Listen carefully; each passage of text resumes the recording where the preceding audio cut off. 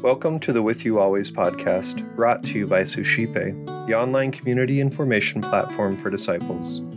Here we invite followers of Jesus Christ to share reflections and wisdom from the journey. Our hope is to instill a recognition that God is indeed with us always. Today, Kylie Keller, wife and mother from Mobridge, South Dakota, shares what God is doing in her life.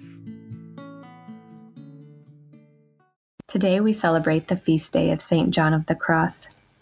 I was first introduced to St. John of the Cross by another great saint and friend, St. Teresa of Avila. When we think of saints like St. John of the Cross and St. Teresa of Avila, it's hard for us to see them as human, but they were completely human. They prayed and they struggled together. And they also joked around. St. Teresa of Avila would teasingly call St. John of the Cross half a friar because he stood barely 5 feet tall. They relied on each other and, of course, relied on God. St. John of the Cross, his heart was set on fire for God, and as was the case for St. Teresa of Avila. It was in this that they were able to reflect the light and warmth of Christ to each other. St. Teresa of Avila once described friendship as, "What a wonderful thing it is for two souls to understand each other, for they neither lack something to say nor grow tired." So how do we become friends like this, or find friends like this? This is where St. John of the Cross really has taught me. Because he came to realize that through detachment of self and detachment of selfish desires and pride and fixing my gaze on the cross, that you become free to love and be loved. This living charity. St. John of the Cross knows that we all need help and intimacy and relationship in its purest and most beautiful forms. Just as Jesus had dear friends that he loved intensely, and as we see him carrying his cross in need of help, here is Simon. God has placed him there to help carry that weight. They understood that we need each other. Both saints realize that it is in others that we find Christ.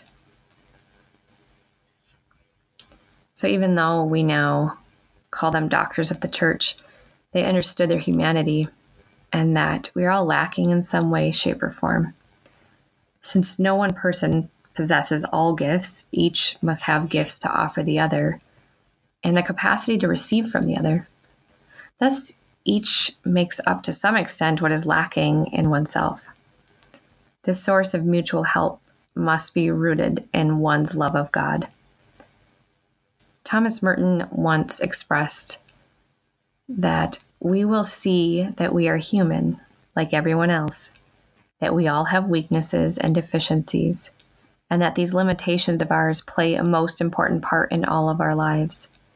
It is because of them that we need others, and others need us. We are not all weak in the same spots, and so we supplement and complete one another, each one making up in himself for the lack in another.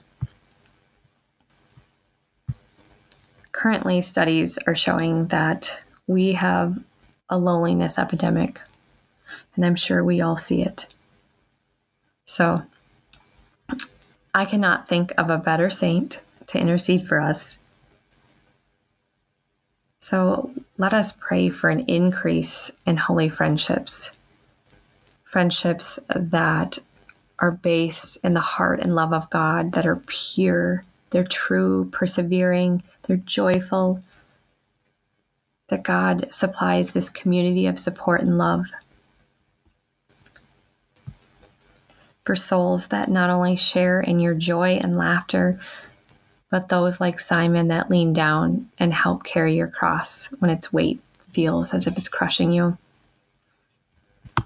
Before I close, I just want to share a couple stanzas that are my favorite from Spiritual Canticle by St. John of the Cross.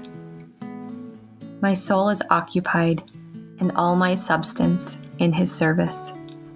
Now I guard no flock, nor have I any other employment. My sole occupation is love. If then, on the common land, I am no longer seen or found, you will say that I am lost, that being enamored, I lost myself, and yet was found. St. John of the Cross, pray for us.